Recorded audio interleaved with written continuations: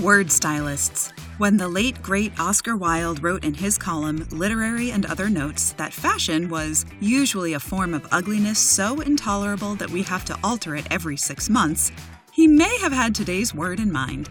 The word of the day is démodé, spelled D-E-M-O-D-E, but note that both E's are spelled with an acute accent. Démodé is an adjective that means no longer in fashion, out of date, or outmoded. Démodé appears in Natalie Angier's article, The Changing American Family, as published online in the New York Times on November 25, 2013. Note that Angier uses démodé to emphasize how a once widespread argument has long since been decisively ended. Researchers who study the structure and evolution of the American family express unsullied astonishment at how rapidly the family has changed in recent years, the transformations often exceeding or capsizing those same experts' predictions of just a few journal articles ago. Also, démodé is the old debate over whether mothers of dependent children should work outside the home.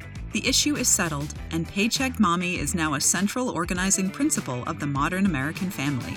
The share of mothers employed full or part-time has quadrupled since the 1950s, and today accounts for nearly 3/4 of women with children at home.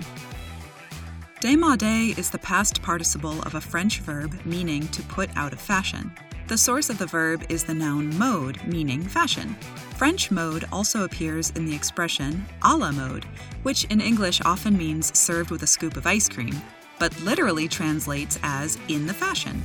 Mode derives from the Latin word modus, which has a wide range of meanings such as manner, measure, limit, and even rhythm. To see the manner sense in action, compare the Latin origin phrases modus operandi, or MO, meaning one's usual way of doing something, and modus vivendi, meaning lifestyle. Add a dash of new vocabulary to your morning MO with Word of the Day at dictionary.com.